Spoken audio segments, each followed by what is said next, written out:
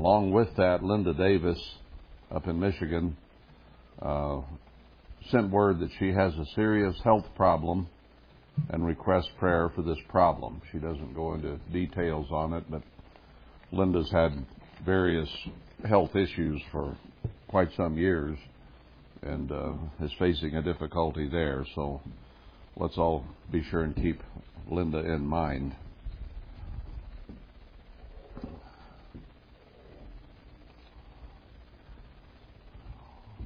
Well, tomorrow is the Feast of Trumpets. I couldn't get it all said right last week trying to announce it, but now since it's just tomorrow, I guess I can get it right. Not everyone agrees with that, however, it appears around here. We had people who are apparently keeping Feast of Trumpets and then Day of Atonement completely out of sequence with either the new moon or the full moon. I don't know where they're getting that, but they've been observed meeting together apparently on Feast of Trumpets, what I consider way early, and then this Thursday for Atonement it looked like. I guess we'll find out if they start the feast on Tuesday what it is they're doing. But I have heard in the past and seen papers where some people have tried to prove that the full moon is the new moon, which I went through, and I think it's very clear that the new moon is the beginning when it is new after going away. But there are some who think that the full moon is the new moon, and I thought, well, maybe they'd adopted that, and then I checked the dates that they're meeting on, and they're out of sync with either the full or the new moon. So I don't know. One other theory I've heard from somewhere over the years was that you don't use the moon and the sun at all to calculate the calendar, but you go by the constellations and the movement of the constellations. Bullinger wrote a book called God's Witness in the Stars, which does show apparently the sequence of the holy days throughout the year.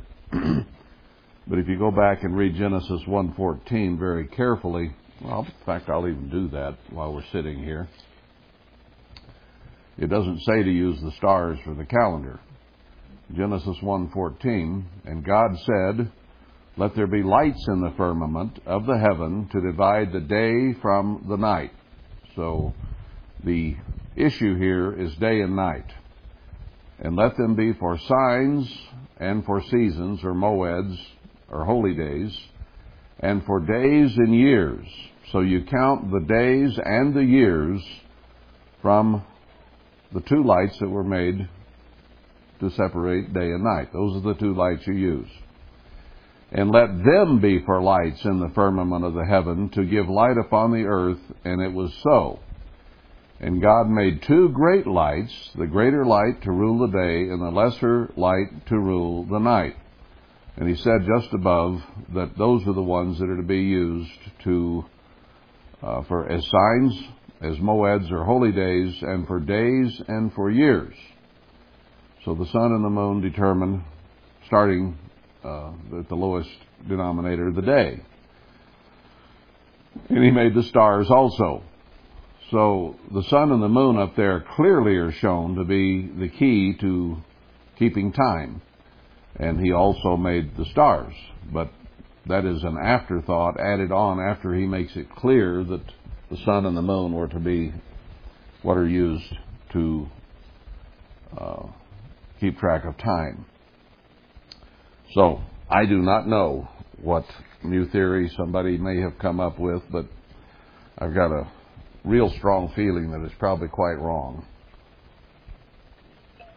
I can't answer a question before I hear it, obviously, but you read Genesis and you read other places in the Bible, and it's clearly the new moon.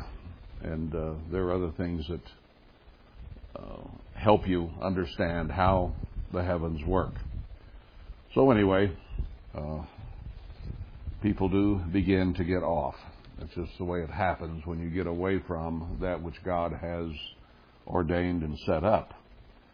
And even that which he ordained and has set up, sometimes people go astray from. So I don't know. We'll see where that all goes. But I'm only going on what has apparently happened, so I don't want to start any false rumors. It's just that appears to be when they're keeping those days, and maybe I'm wrong, I don't know, but we shall see. Anyway, tomorrow, I do believe, is truly God's Feast of Trumpets. That's where I started getting off the track here a little bit and commenting, because everybody doesn't agree with that. The Jews think it's Monday, because in the fall they can't have a Sabbath back-to-back. They don't believe in having a Sabbath back-to-back at all, but there aren't enough days that they can prevent it in the springtime. They would like to, but they can't. So if they adjust it so they don't have back-to-back in the spring some years, then they do have them back-to-back in the fall, and for some reason they chose to go ahead and have back-to-back in the spring if it was necessary in order to divide them in the fall. Well, it's just weird, but the Jews are weird. Paul said they were weird. That wasn't the exact word he used, but Christ used some words too. He didn't say weird, but he said snakes, reptiles, unwashed sepulchres, or unwashed cups, and filthy sepulchres.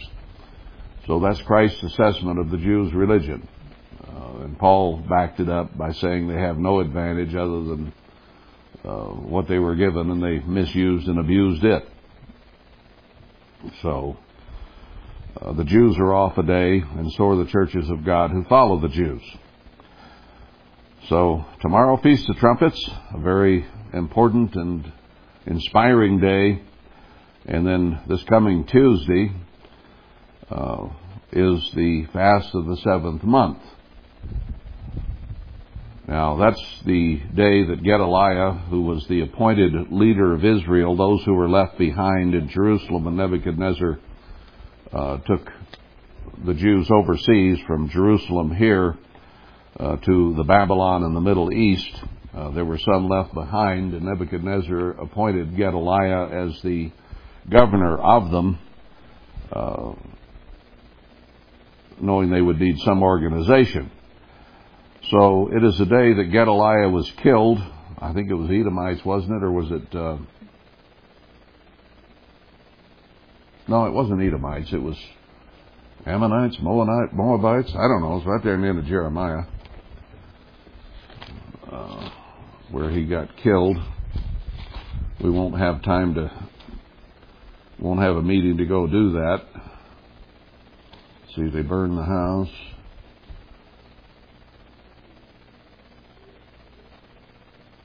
Judah carried away captive. Where does it say here about Gedaliah? Well, I don't know if my eye's going to find it in time or not. I don't want to take too much time with it, but anyway, he was killed, and it's been kept, and it's in the Bible in Zechariah.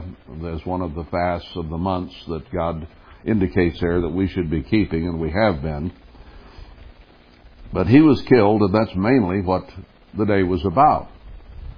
Now, I believe that Herbert Armstrong was also murdered. It says there in Isaiah 1, there were liars and thieves and now murderers. And I do believe that he was probably killed. There were a lot of circumstances involved there, and the guards and various ones reported there was a big fight that night, that he died. So anyway, I can show you at least 3 good scriptures that show that our president will likely be killed. I'm not saying whether it'll be Trump or the next one, but Trump may very well be the last one. And it shows that our leader, our king, is killed in Micah, Isaiah about 7, and in Hosea. I've turned to those before.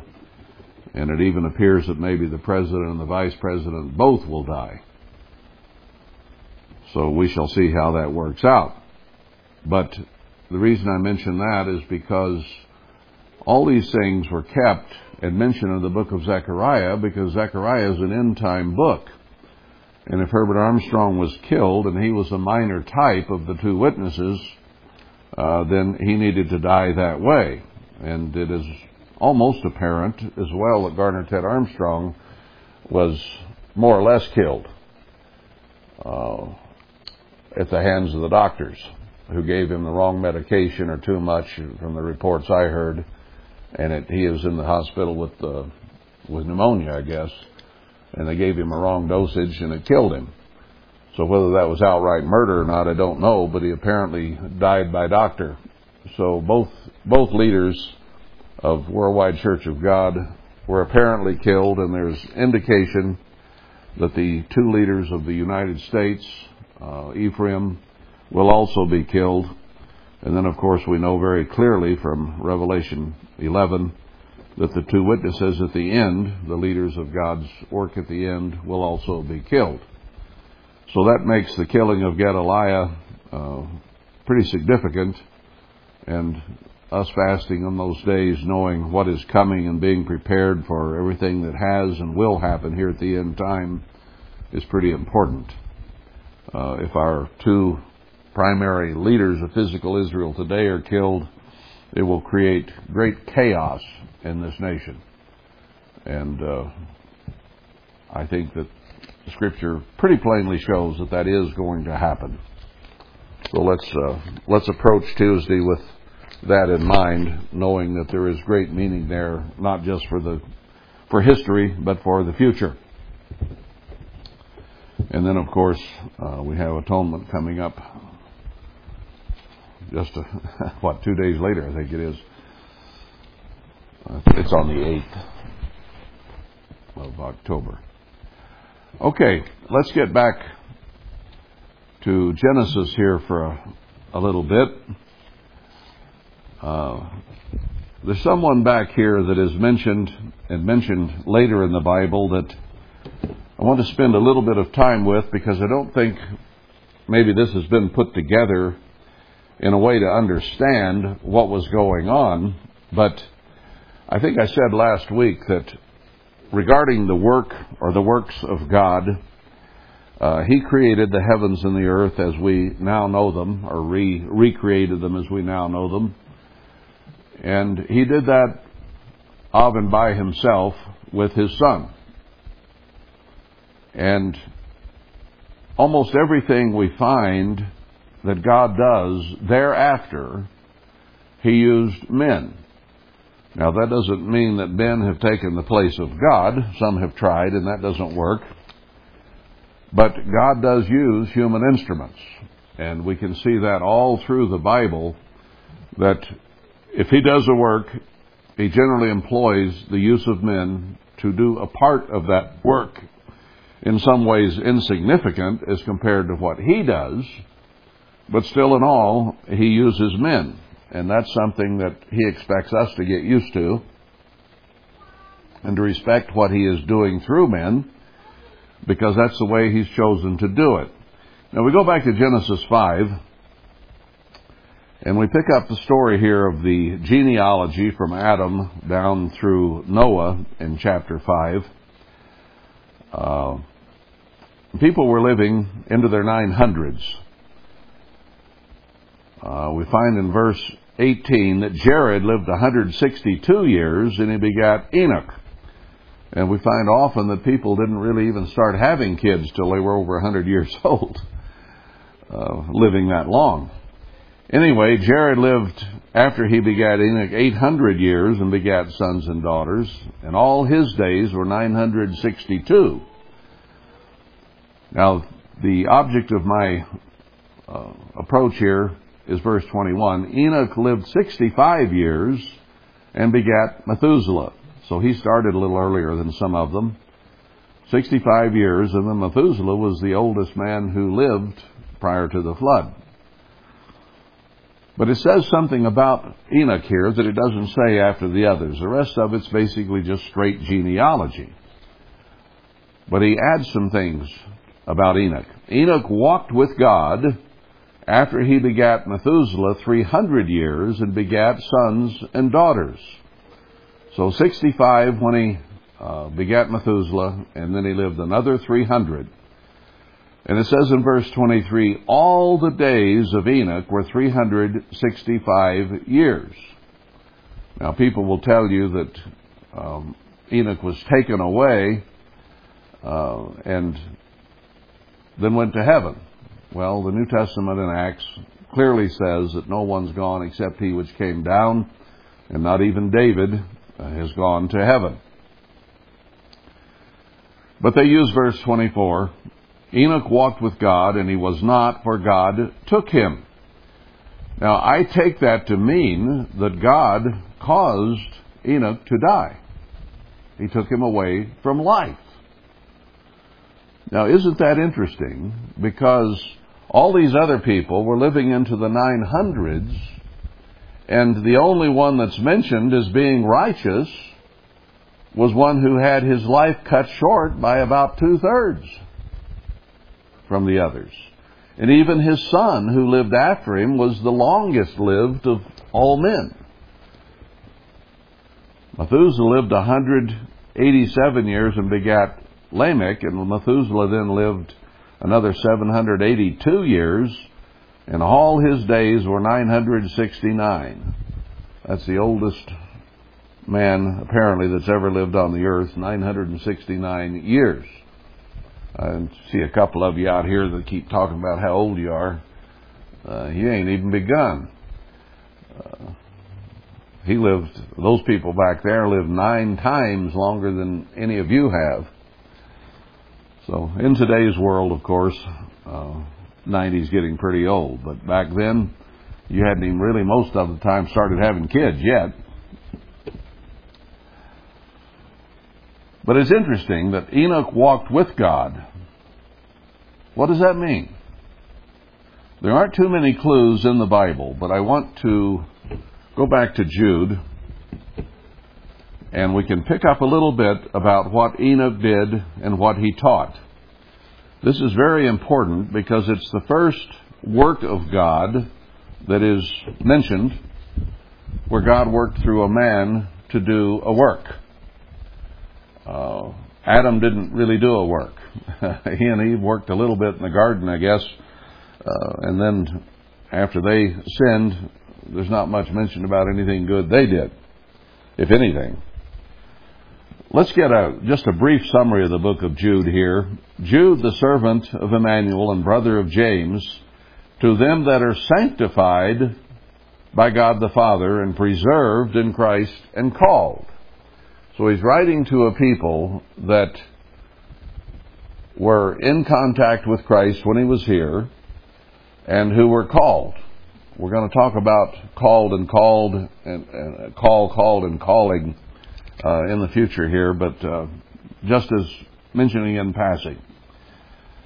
So he wrote in verse 3, Beloved, when I gave all diligence to write to you of the common salvation, it was needful for me to write to you and exhort you that you should earnestly contend for the faith which was once delivered to the saints.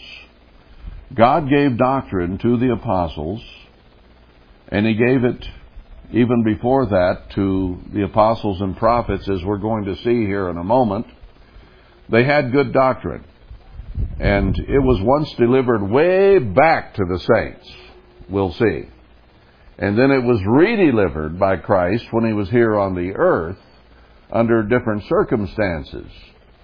But we're to earnestly contend for all those things that God has revealed throughout history to the prophets, which were written in the Bible. And I'm going to show you that it started in the Old Testament with the work of Enoch. I'd never put this really together before, just a comment down here about Enoch, but I didn't see the clarity of what he did. So James is saying, or Jude is saying, that we have to work hard or earnestly contend for the faith which was once delivered to the saints. Now here in the end time, Herbert Armstrong began to learn some of those things that were given to the saints of old. He studied the Scriptures, the Old Testament and the New. And in so doing, he learned true doctrines. He didn't learn all of them, but he learned some.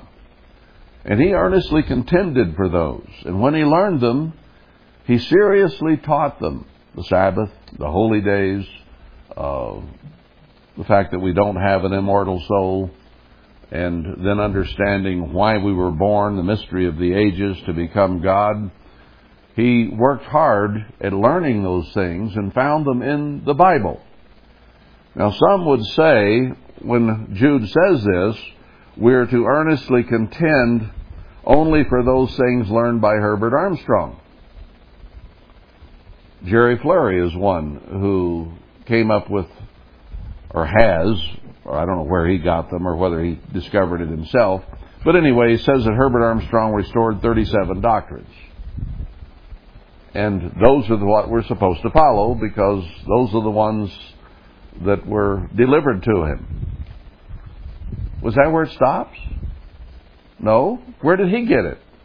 He got it out of the Bible. Did he get it all out of the Bible? I think you and I have learned since then that there are a lot of things he never understood or knew. So when it says earnestly contend for that which was once delivered to the saints, Jude is referring from his time in history. You and I didn't exist, and neither did Herbert Armstrong or the end time. This was right after Christ died and was resurrected. And he says those things which were earnestly contend for those things delivered to the saints. So he's referring to way back from him, okay?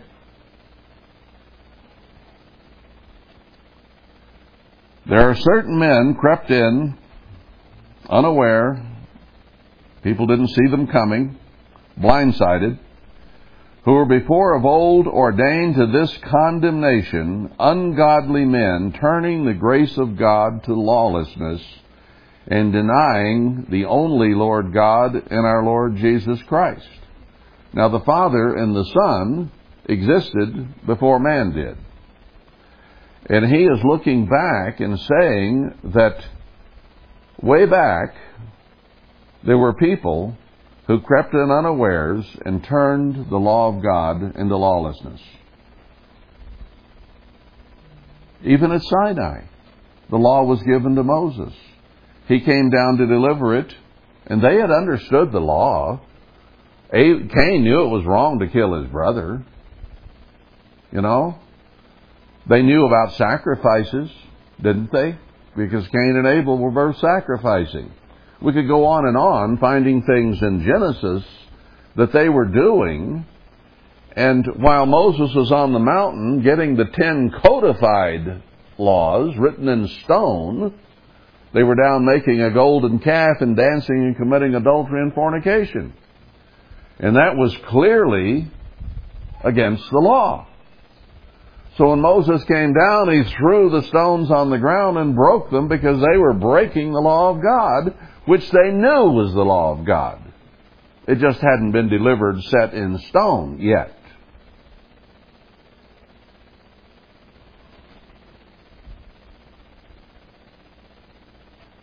But they turned it into lawlessness or lasciviousness.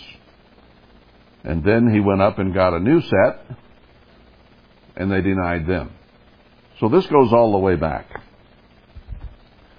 So what Jude is doing is giving us a history lesson here, and he's projecting it into the future, as we'll see here in a moment. So he says, I put you in remembrance, though you once knew this, how that the Eternal, having saved the people out of the land of Mitzrayim, afterward destroyed them that believed not.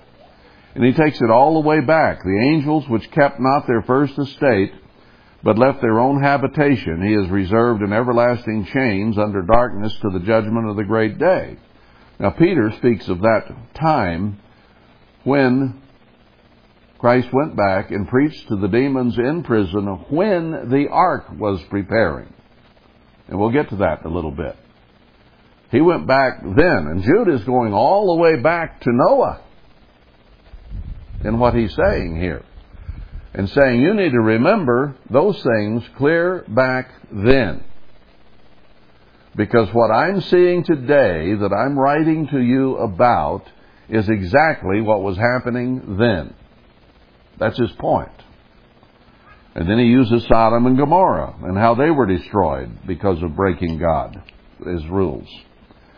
Verse 8, likewise also these filthy dreamers defile the flesh, despise dominion, and speak evil of dignitaries.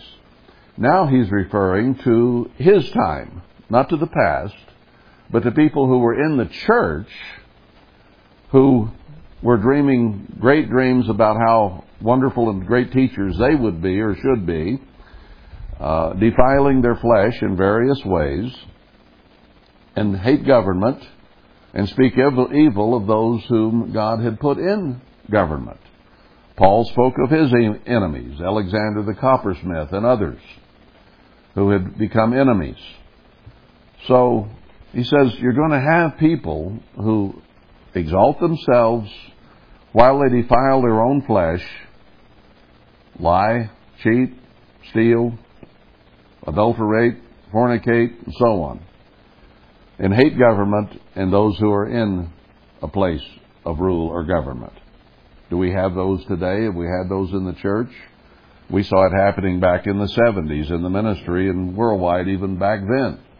And it's happened throughout the church now nearly everywhere. And then he says, but Michael, the archangel, he says, look, Michael, the archangel, one of the three cherubs, when contending with the devil, he disputed about the body of Moses, dared not bring him a railing accusation, but said, the Eternal rebuke you. Now, Michael, Gabriel, and Satan, at one time, were equal pretty much in power. And you have that situation in Daniel, where God sent a message to Daniel, and it took 3 weeks to get there because an archangel got in the way. Satan got in the way of the archangel who was to deliver the message. And it took him 21 days with poor old Daniel down there fasting for the message to get through. So since they were of equal rank and power, and because Michael still respected God and offices that God had given, he didn't rail against Satan. Now he had every reason to, if you will, did he not? In that Satan had rebelled against God, had become the destroyer, was the accuser of the other angels, and became the accuser of the brethren once we had some. So he had done everything wrong in rebellion against God and tried to destroy the kingdom of God and take over the throne. So Michael had every reason, he had all the facts. And he could have used those facts on Satan. But he respected the office God had given Satan to the point he would not rail against him, but said, the Eternal rebuke you. He called on a greater power in disputing with him over the body of Moses and in getting the message through to Daniel. So where do we get off by despising anyone that God has put in an office? How do we do that? Because it's the examples he's using that not even Michael would do that to Satan. Now there are people who have tried to talk to Satan and the demons and tried to defeat them just themselves. Remember the case where Christ said that they tried to put Satan out, and Satan came back and attacked them strongly, and they couldn't do it? We are so weak by comparison to Satan and his demons that there is no comparison. I remember having to fight either Satan or some demons off one time, where I hadn't gone to bed. I was laying on the couch by the fire. We're in California. And I dozed off. And when I woke up, I could not move a muscle. Couldn't move anything. Absolutely could not move. The only thing that was working was my mind. And I began to pray. And I asked God to rebuke Satan or the demons because I immediately knew they were trying to take me over. They were trying to take over my mind. So there was a real wrestle there. They'd already taken over the body. I couldn't move it. And they were trying to take over my mind. So I rebuked them in the name of Christ because I was helpless on my own. That's my point. I had to call on the name of one that they fear.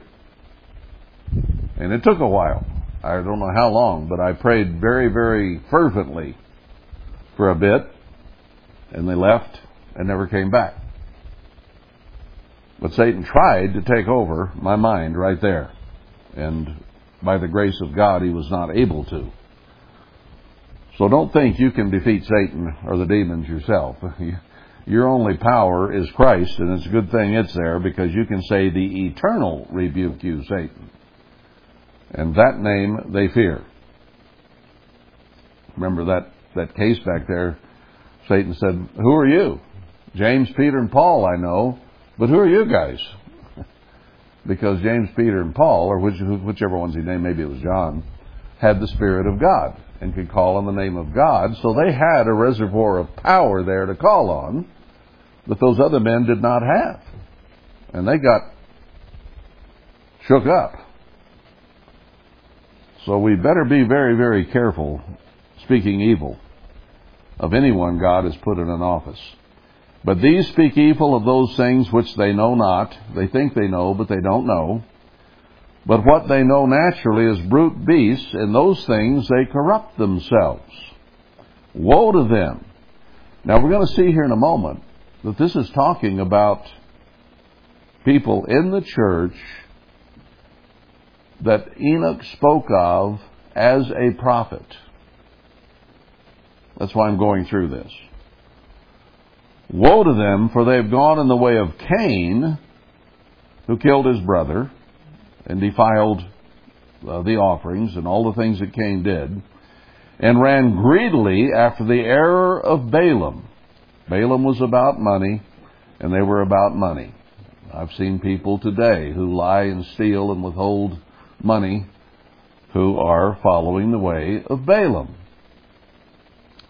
for reward, and perished in the gainsaying of Korah. And God is going to destroy them by the sword and by famine, the rebellious of Anathoth, the same way. He says how he's going to do it, not exactly like Korah, but as a result of what they've done. Now, these are spots in your feasts of love. They feasted with us. They've gone to God to worship with us. But they're spots. When they feast with you, feeding themselves without fear, thinking that what they're doing is okay and God's on their side.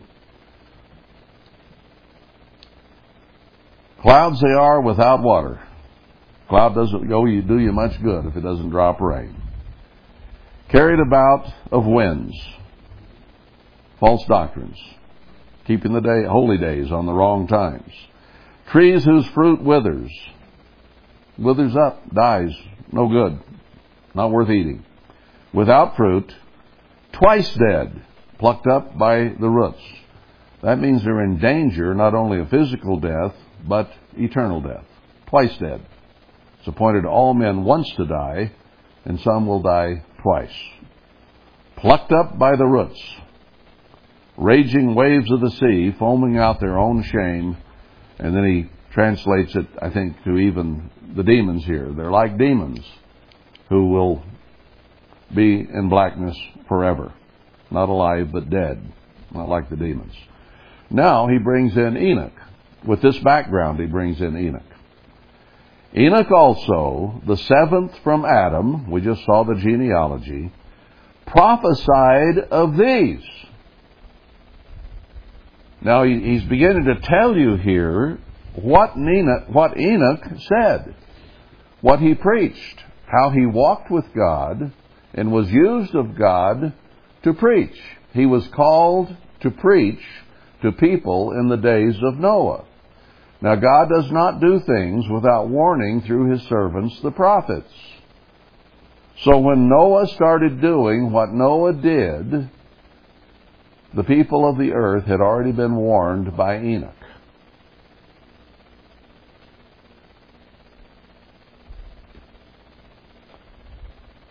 He prophesied of these. These what? These people we've been reading about right here. He prophesied of what would occur in Moses' day, in Sodom and Gomorrah, in the early New Testament church that Jude himself was involved with, and at the end time where you and I are today. Enoch was a prophet of God who prophesied, Scripture says. Now, let's drill that in. He prophesied of these, saying, here is Enoch's message. Here's what he said. Behold, the Eternal comes with 10,000s of his saints. How many of the saints is Christ going to come with when he brings them back to this earth after the wedding? Revelation 7 and 14, tens of thousands, that is 144,000. That's tens of thousands. It's not hundreds of thousands or millions, it's tens of thousands. 144,000 is tens of thousands. So that tells me that Enoch understood the plan of salvation. He understood that Christ will come back with tens of thousands. Revelation indicates exactly 144,000. So he understood Christ was coming back with the saints. And he knew how many. So Enoch was prophesying clear back before Noah of things that would have happened that you and I sitting here today still have not seen happen. So his prophecy encompassed from the time he preached it through Noah's work and through the work of the two witnesses in the end. And not only that, even a year beyond that, when Christ returns with his bride and brings the New Jerusalem down a year later. So Enoch understood the plan of salvation. Did you ever notice that before? I hadn't. I'd read over it, and I used that in that series on how exclusive is the church to show that it would be tens of thousands, but I don't think I got really the message of what Enoch was preaching. Now he goes on. He makes that statement showing he knew the plan of salvation. He says to execute judgment on all. Well, what's Christ going to do? Execute judgment on all. He hasn't done it yet. He didn't do it when he was here walking the earth as a human, but he's about to. And to convict all that are ungodly among them of all their ungodly deeds which they have ungodly committed. So Christ is coming back to execute judgment against all the ungodly, and of all their hard speeches which ungodly sinners have spoken against him. So he's going to put down all people who have been against him in any way. That even includes people who consider themselves Christians, because they have denied him. They have turned his law into lasciviousness and said it's done away with. So that's denying him. If you deny his law, you deny him, and have spoken against him. These are murmurers. So here's the type of people they become. These are murmurers, complainers, walking after their own lusts, and their mouth speaking great swelling words, having men's persons in admiration because of the advantage of people sucking up to them gives them. So he says this is the kind of people that are going to exist at the end when Christ comes to put it down. But beloved, remember you the words which were spoken before of the apostles of our Lord Emmanuel. How that they told you there would be mockers in the last time who would walk after their own ungodly lusts. Those who separate themselves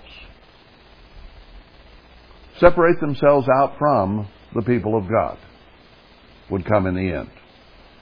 Sensual, having not the Spirit. God does not divide His Spirit up into a lot of different groups and peoples. He scattered those who had some of His Spirit, and He is going to gather those who still have His Spirit, those who have the sense to get oil from those who have it.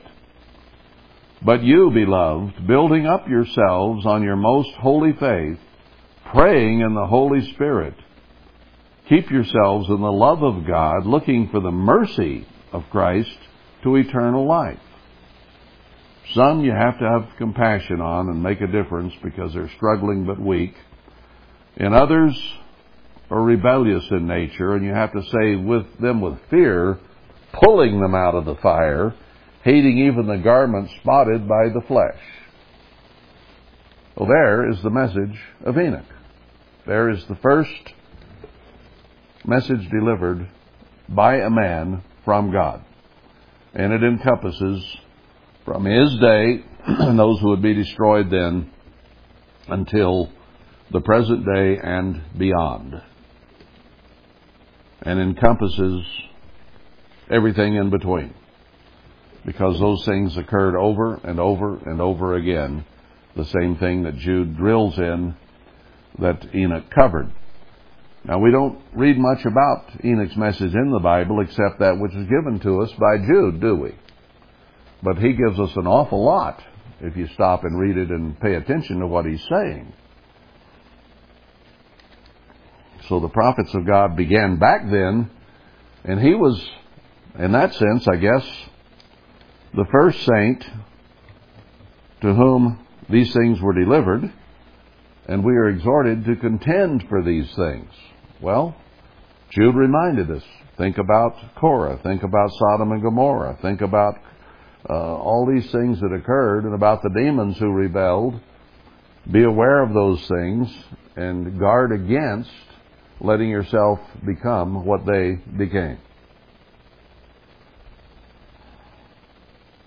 So it goes on down, and verse 28 in Genesis 5, it says, Lamech lived 182 years and begat a son, and he called his name Noah. Now, Enoch and Noah are the only ones that much is said about here, because God is going to use Noah for a very, very great work that ties in right here in the end time, as we shall see. He called his name Noah, saying, This same shall comfort us concerning our work and toil of our hands, because of the ground which the Eternal has cursed. Now we know that God cursed the ground and cursed Adam and Eve, and that curse had remained, the curse of the earth. Now we still see vestiges of that, but I think based on this statement, it was much, much worse before the flood than after the flood. That a lot of those things that God had put on as curses were removed by the floodwaters and were not as bad thereafter. You still have things that stick and pinch and bite and claw and so on, but apparently not as bad as it was then. Because he says Noah will comfort us concerning the work that we do to make a living. Now we'll go on. How did Noah become a blessing instead of a cursing to them?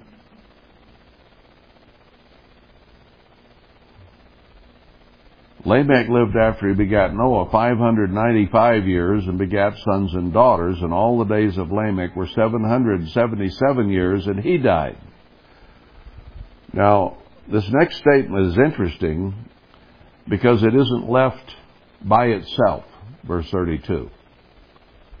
Noah was 500 years old, and Noah begat Shem, Ham, and Japheth. Now, it doesn't say here how long Noah lived. It does later. It doesn't say because Noah was going to interrupt everything that was going on. Noah had a job to do, which we're going to read about shortly. But notice, he was 500 years old when he begat those 3 sons. I assume that either he had 3 wives of 3 different races, or God placed within the womb of Noah's wife, through the begettal, all 3 races that came out of the flood, which you read about in Genesis 6, 7, 8, 9, on through, well, I guess mainly 9. But notice he was 500 years old when they were begotten. And then it goes through and shows that wickedness dominated the earth. Terrible violence, all kinds of so on. And God says in verse 3, the Eternal said, my spirit shall not always strive with men, for he is flesh, and his days shall be 120 years. So he makes a decree right here that from 900 plus years, after what he's about to do, men will only live about 120 years. Now we know since then that he shortened it to about 70.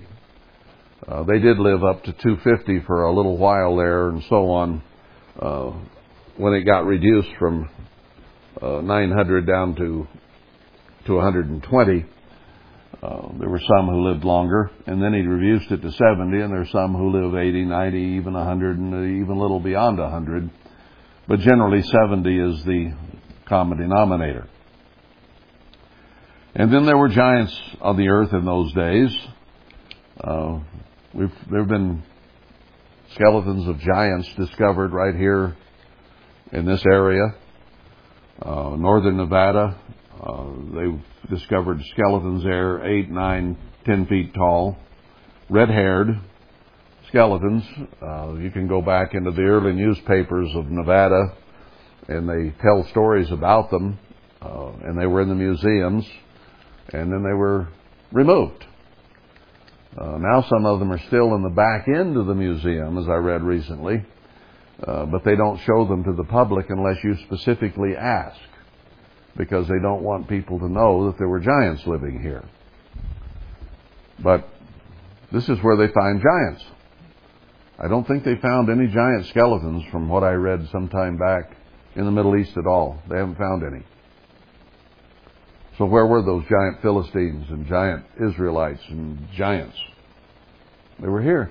That's where they're finding skeletons. They found a skull with 2 rows of teeth from a very, very large man right out here in Johnson Canyon back about the 1950s and 60s through then. I know of one person who took one of those skulls with a double row of teeth, like those in northern Nevada were, to an archaeologist in St. George, Utah, and it was never heard of again. I mean, an eyewitness who found it himself and took it to the archaeologist, and it disappeared. So there were giants on the earth and here in those days. And they sinned. People think that they cohabited, that angels or demons cohabited with people to get giants, but I don't believe that for a moment. Christ said that the demons aren't given in marriage. They are apparently incapable of reproducing, so they couldn't impregnate women. But there were giant men who did it and became mighty men. So verse 5, every imagination of the thoughts of his heart, man's heart, was only evil continually. And it repented the Eternal that he had made man on the earth, and it grieved him at his heart. God was very sad at what had happened to man. And he says, I'm going to destroy them. And he found in his heart and mind that he was going to destroy them all. He said, I'm just going to give it up. I've had it with them. No more. But Noah kind of got in the way of that. Now, Enoch had prophesied of these things and how they would be, not only then, but in later times until Christ returns with his saints. But he was dead by now. He only lived 365 years. I find that a very interesting number. We now have a 365-day year. do we not? Back then, it was a 360-day year. As we can prove from actually the story of Noah, it was a 360-day year in his days. I don't know that I'll take time to reprove that, but we've been through it before. That 150 days were exactly 5 months.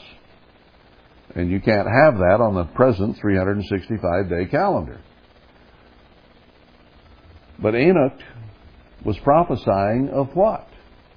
He was prophesying of the things that would happen through history down through the end times. And ironically, he lived 365 years, and we have a 365-year day down here in the end when all the evil that is occurring today is occurring. God could have taken him at age 364 or 366. Why did he take him at 365? And then we read that Jude says that he was prophesying of the end time.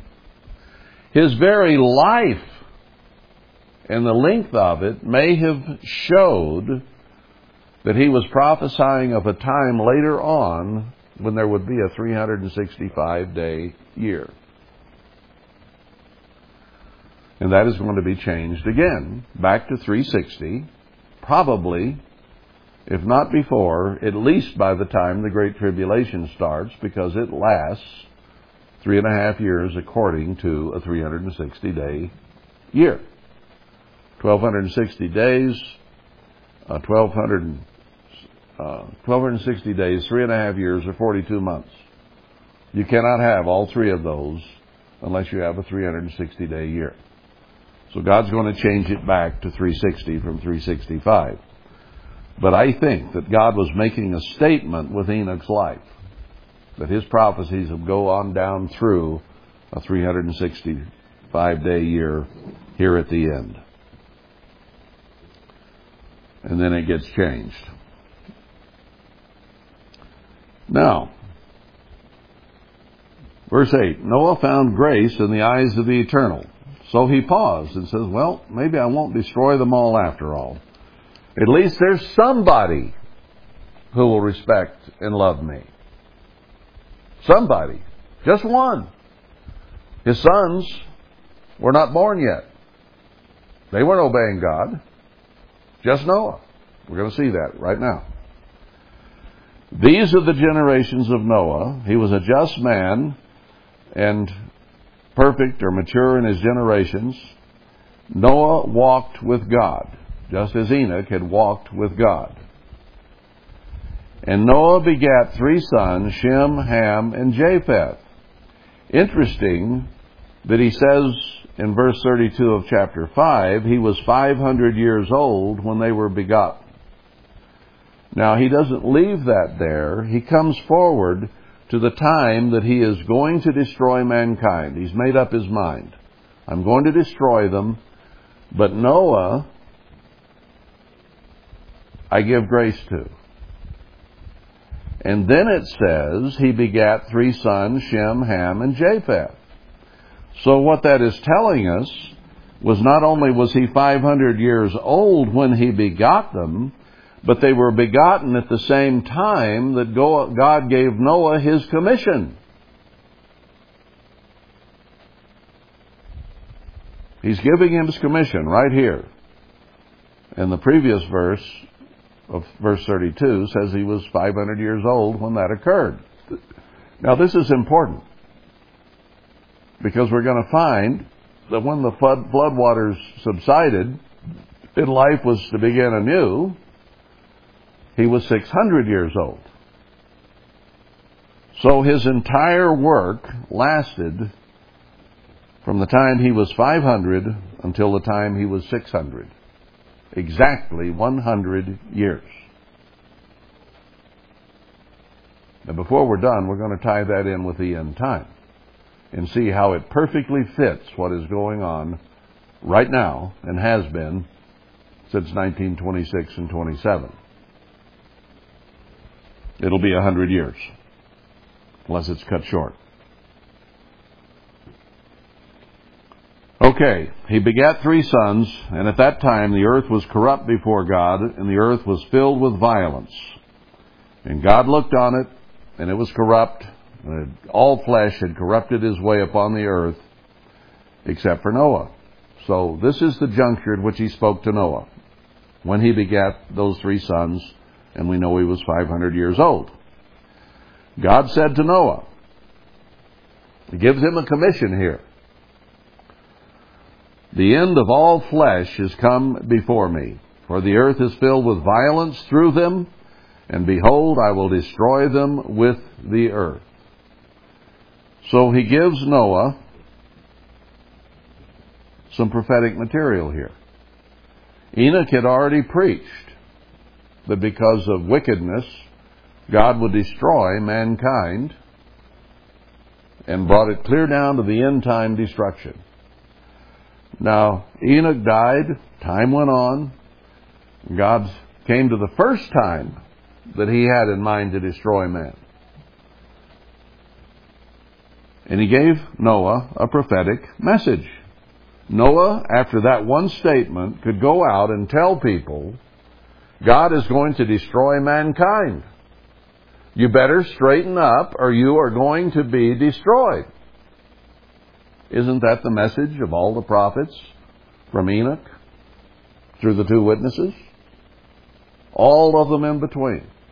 If you don't straighten up, you will be destroyed. So he gave the same message to Noah that he'd given to Enoch. And Noah was to preach it to his generation. I will destroy them with the earth. Then he gives him a specific commission of what he was to do, now that he had knowledge of what was going to occur. Make you an ark of gopher wood, room shall you make, pitch it within and without. And then he gives him the details, which we don't necessarily need at the moment. Verse 17, I'm going to destroy all flesh that breathes the breath of life. Fish don't breathe the breath of life. They take oxygen out of the water with their gills. But of flesh or beasts, everything that is in the earth shall die. But with you will I establish my covenant, and you shall come into the ark, you and your sons and your wife and your sons' wives with you. Now they didn't have any yet. They had just been begotten when this message is being given. So, like Abraham, God is telling Noah, you're going to have sons, and they're going to have wives, and I want you to take them all into the ark. So he was not only prophesying of what was going to happen to man, he also prophesied to Noah, what was going to happen to Noah. Now, I had always kind of thought that, he was told to build the ark, and at least he had his 3 sons to help him build it. Not right away he didn't, because he begat them when he was 500, and he got this message when he was 500. So they were born after this message was given, apparently, and then they had to grow up before old Dad got any help. I don't know when he put them to work, probably when they were pretty young. But they weren't there when this was given. So he told him, you're going to have these sons and your wife, and your sons will grow up and have wives. So he's telling him this is still down the road. You've got some time. God did not intend to destroy all mankind a week after he gave Noah the message. He had to have time to preach it and prophesy it. He had to have time to finish a work that he was given to do. Part of his work was prophesying of man's demise. Part of his work was building a way for some to be saved out of it. The ark was the first refuge, if you will. Now, God has done that since, has he not? Did he not protect Israel? Is he not saying that we're going to go to Zion and be protected here at the end? Would he not be having someone say that ahead of time? Huh? He always has. So part of what Noah was preaching was, you're all going to die, and whoever goes on this boat I'm building will be saved. Now you better get your ducks lined up if you want to be saved. Otherwise you're going to drown. Pretty powerful message. But you know what? It took longer than people thought. It took longer than Noah thought. Perhaps. I don't know how much detail God gave him. But He did tell him, your sons are going to have wives, and they're to go on this boat with you. So He told him at least it's going to be a long work. Didn't Jeremiah say, when you're taken into captivity in Babylon, go ahead and build houses. It's going to be a long captivity, 70 years. And there's another guy that raised up and says, oh no, it's not going to be a long captivity. It's going to be a short one. Don't build houses. That guy died. And then Jeremiah said, it's going to be a long work. Build houses. And that's why I equate with Herbert Armstrong in 1947, saying, there's a long work ahead. I'm going to send a ministry out to build houses, spiritual houses, churches, and even physical houses, because it's going to be a long work. And then it turned into 70 before it basically disappeared. So this was going to be a long work. And people would throw rocks and tell Noah, oh yeah, right, you're going to build a boat, we're all going to drown. Boy, it's taking you a long time to build that boat. And they began to laugh and scoff and scorn him, I am quite sure, and say, oh yeah, God's going to do this? Well, when's it going to happen? If it's too long, people give up. People will not stay the course. Why did Christ say, he who endures to the end shall be saved? And none of these people endured that 100 years that the ark was being built and then ridden in. So I'm going to bring this on all flesh. Now, let me get to some numbers here a little bit.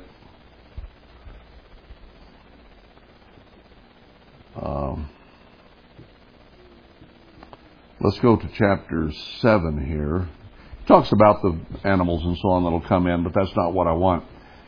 Chapter 7, verse 6, or verse 5, Noah did according to all that the Eternal commanded. Built it the right way, got the animals in there and so on. And Noah was 600 years old when the flood of waters was upon the earth. So he got his commission when he was 500, same time his children were begotten. And 100 years later, he was on the boat. He did not miss the boat, but everybody else did except his family. Noah went in, his sons and his wife and his sons' wives with him into the ark, just as God had prophesied. Happened just like God said it would. And then the clean beasts and so on. Then it was opened up and it rained and rained and rained and so on. Now, chapter 8, verse 4. And the ark rested in the 7th month, on the 17th day of the month, upon the mountains of Ararat. I don't see yet what the 7th month, 17th day of the month could mean. Now, if you look at the Feast of Tabernacles, 7th month is when the fall festivals begin with trumpets on the first day of the new moon. And the 17th day of the month would be, let's see, 15, 16, be the 3rd day of the Feast of Tabernacles. Does that tie in some way? I don't know yet, but I wouldn't for a moment doubt that it might, because God doesn't do anything without specific timing, and He's right on time with everything He does. So they decreased till the 10th month, and the tops of the mountains were seen on the first day of the 10th month. And then he was told to open the convertible top. 40 days later, he opened the window and sent forth a raven and so on. You know the story, and then the dove and so on. Now, 8:13 gives us a little more. And it came to pass in the 601st year, in the 1st month, the first day of the month, the waters were dried up from off the earth, and Noah removed the covering of the ark, and looked, and behold, the face of the ground was dry. And in the second month, on the 27th day of the month, was the earth dried. Now, these days may have significance. I see one in verse 13 already. 601st year. So it was 600 preparing, and while they were on the ark, it turned into the 601st year. In the first month, the first day of the month, 1-1, if you will, the waters were dried, and you could see out, and you could see what? A new beginning. You could look out and see dry ground instead of water. You could see that here was a new opportunity after 100 years in the 601st year, first day of the first month.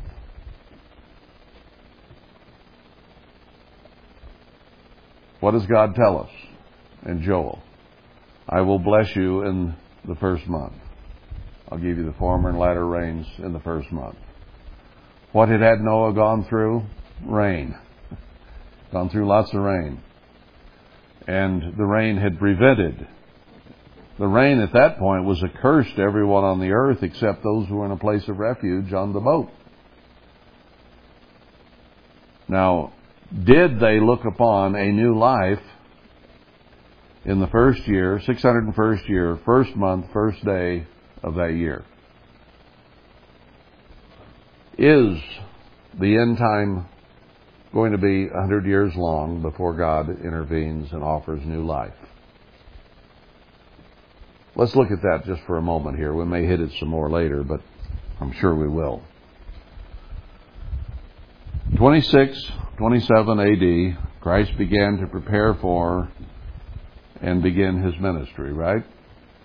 And it ended in 31 AD with his death, 3.5 years later. Exactly 1900 years ago, as Herbert Armstrong attested, God began to show him and prepare him for his ministry.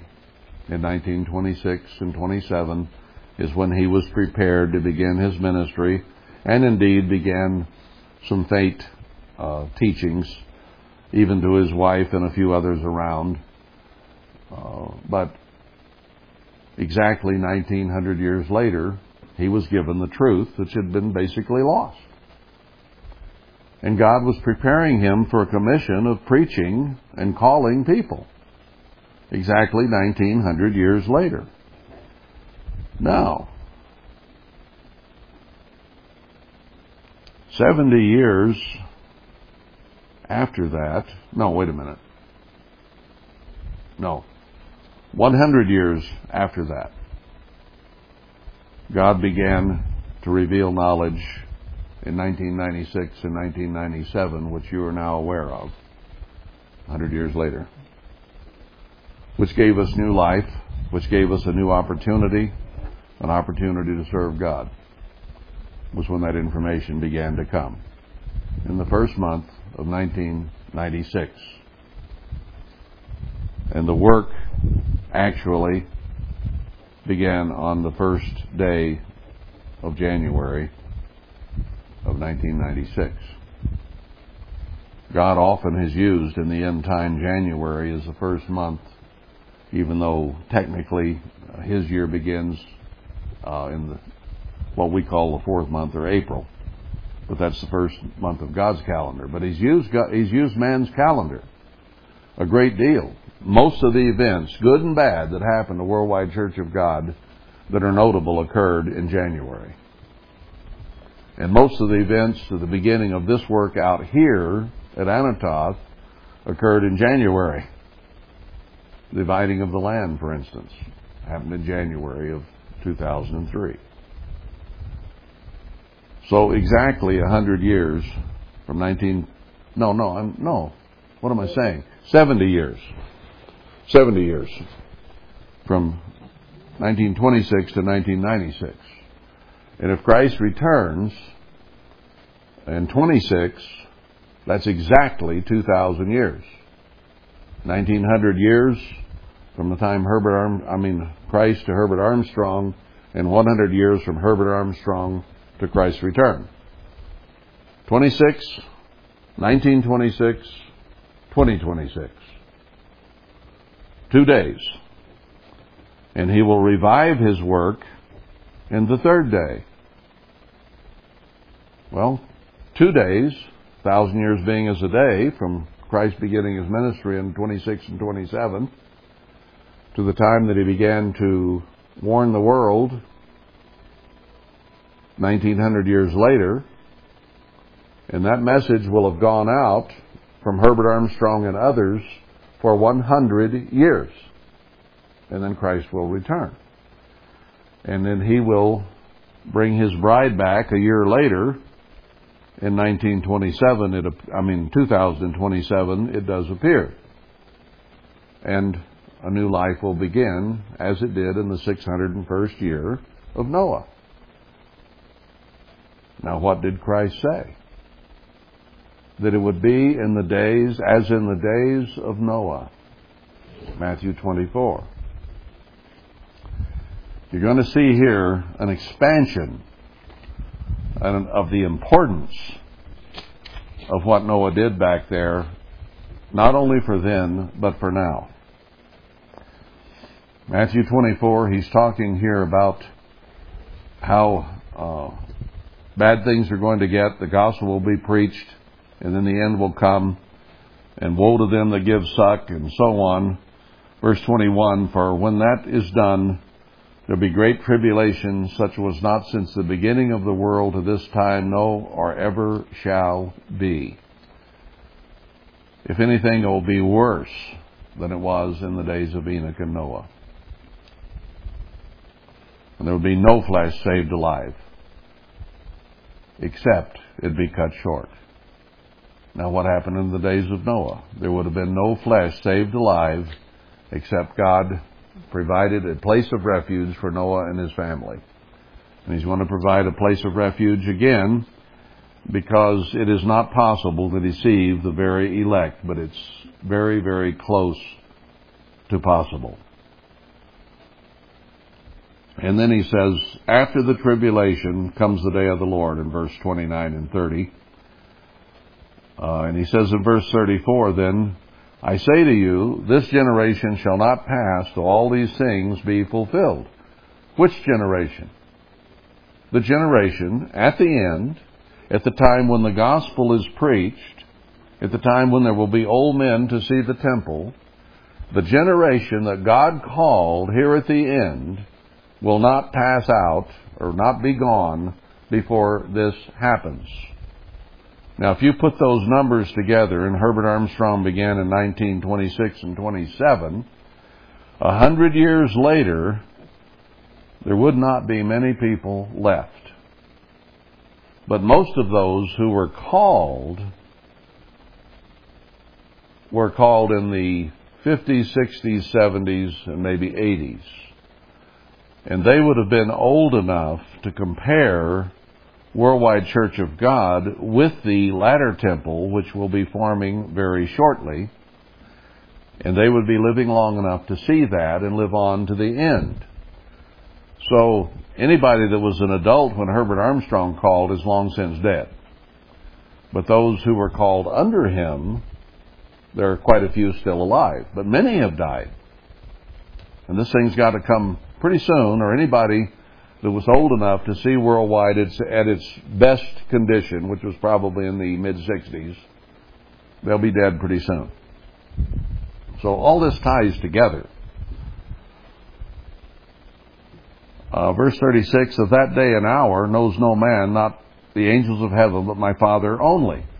Doesn't say, as we've said for a long time, you won't know the year, you won't know the day or the hour. But I think if you put these numbers together, the years become pretty clear. But then he goes on to say, but as the days of Noah were, so shall also the coming of the Son of Man be. For as in the days that were before the flood, they were eating and drinking, marrying and giving in marriage, went on about their business, in other words, until the day that Noah entered the ark, and knew not until the flood came and took them all away. So shall also the coming of the Son of Man be. You see today people going on about their business. They've got their job, they've got their hobby, they've got their family, they've got their TV, they got their cell phone.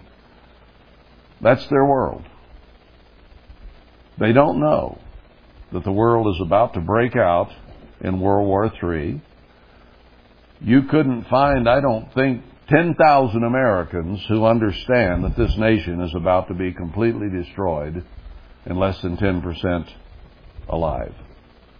Even those who are in the prepper community, who are preparing for a great crash and the problems that they see coming, and they are coming, and they do see them, but they don't know that we're Israel, they don't know we're Ephraim, they don't know all those prophecies and how they apply to this nation, and therefore they're saying, if you'll get enough food and water stored up and enough ammunition to last you for 6 months or 3 years, you'll survive.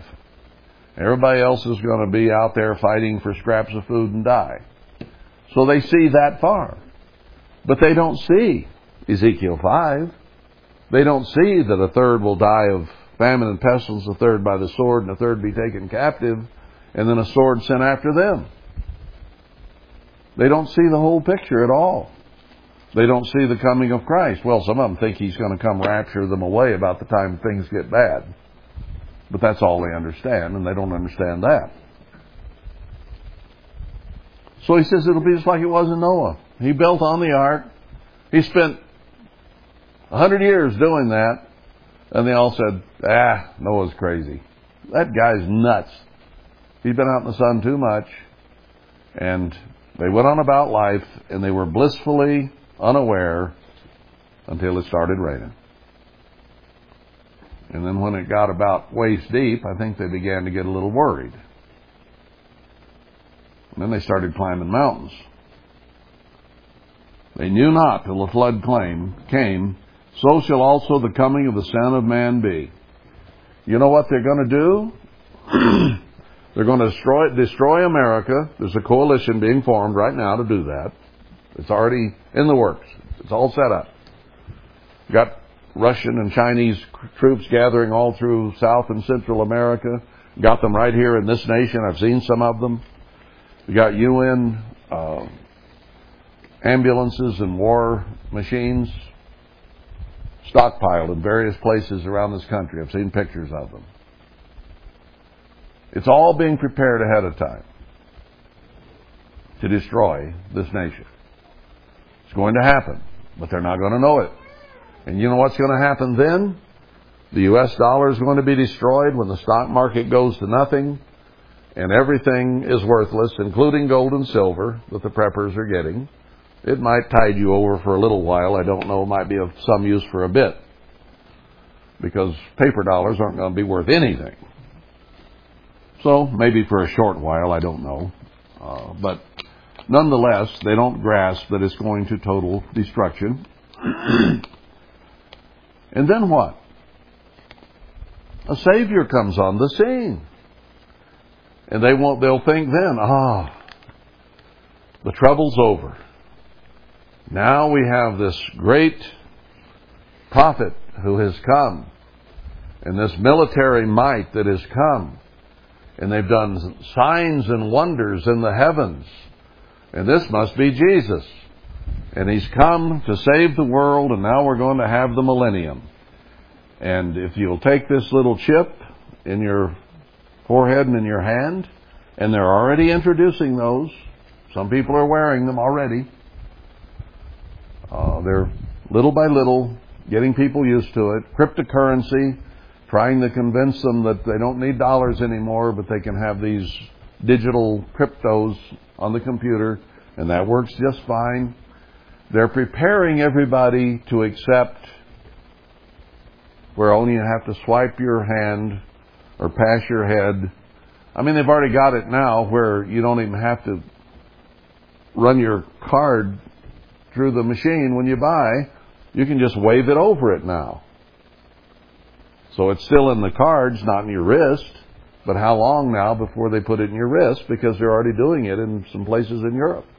Sweden, for one, I think. So people will be convinced that this new financial system is going to work. And if I get involved in it, I can eat. And if I don't, I starve.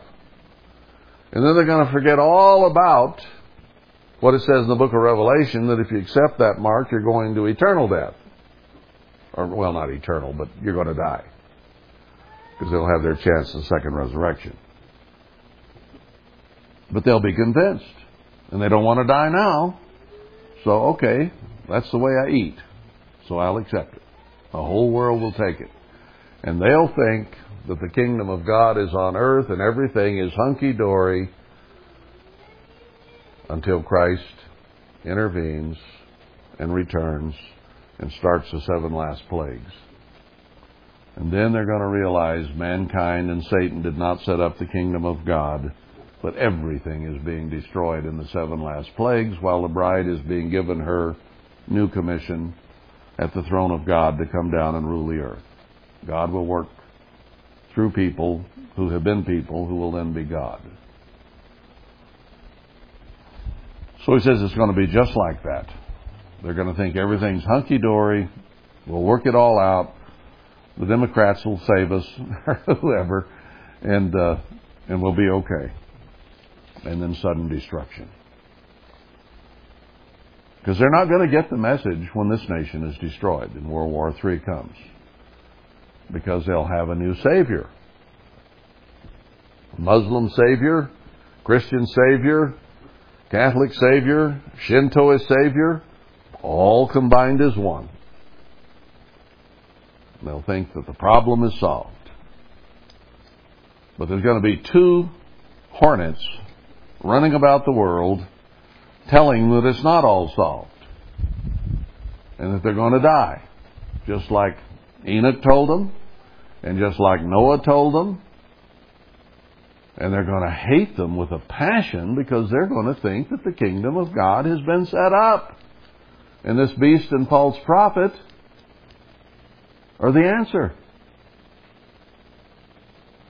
And here you're going to have a couple of people running around telling them, no, there's a place of refuge in Zion, and those people have everything they need, and if you'll just obey God, then you'll be saved out of everything that's happened and about to happen, because they're going to be told that the beast and the false prophet are false, and that there's 7 last plagues coming. And if you're going to avoid that, you better repent now. It'll be a warning message. Repent so you can be saved out of this. But they'll hate them. And they'll rejoice when they're destroyed. That's what's coming. Now, I think that there's a message there from Noah. Not just of violence. Not just of sin.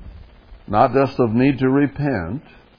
But I think the very timing of how long it lasted was also what Christ was referring to here, just as in the days of Noah. Not just the message of sin, but a reenactment in the end time of the 100 years. From the time he called the end time first messenger in 1926 until Christ returns 100 years later and offers his bride in the 601st year peace and safety in marriage and eternal life. And then shortly thereafter to the world, into the 600th year, the millennium, or however that'll work out. This is the beginning of the 601st year that life was given. And God is going to give that an atonement, the beginning of the fiscal year. And then a year later, people will be given, it'll be 2027, the millennium would start. Well, let's drop it for right there, but I wanted us to see that the conduct in Noah's day was important, but the timing is also very, very important.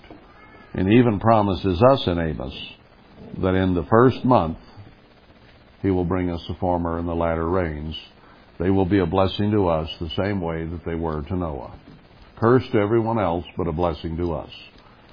So Noah had more to say than you may have realized, and I think Enoch had more to say than we probably heretofore realized about what's going on right now. They were prophets of old, and we are to earnestly contend for those things once delivered to the prophets a long, long time ago. And we haven't learned it all yet. There's still much to learn.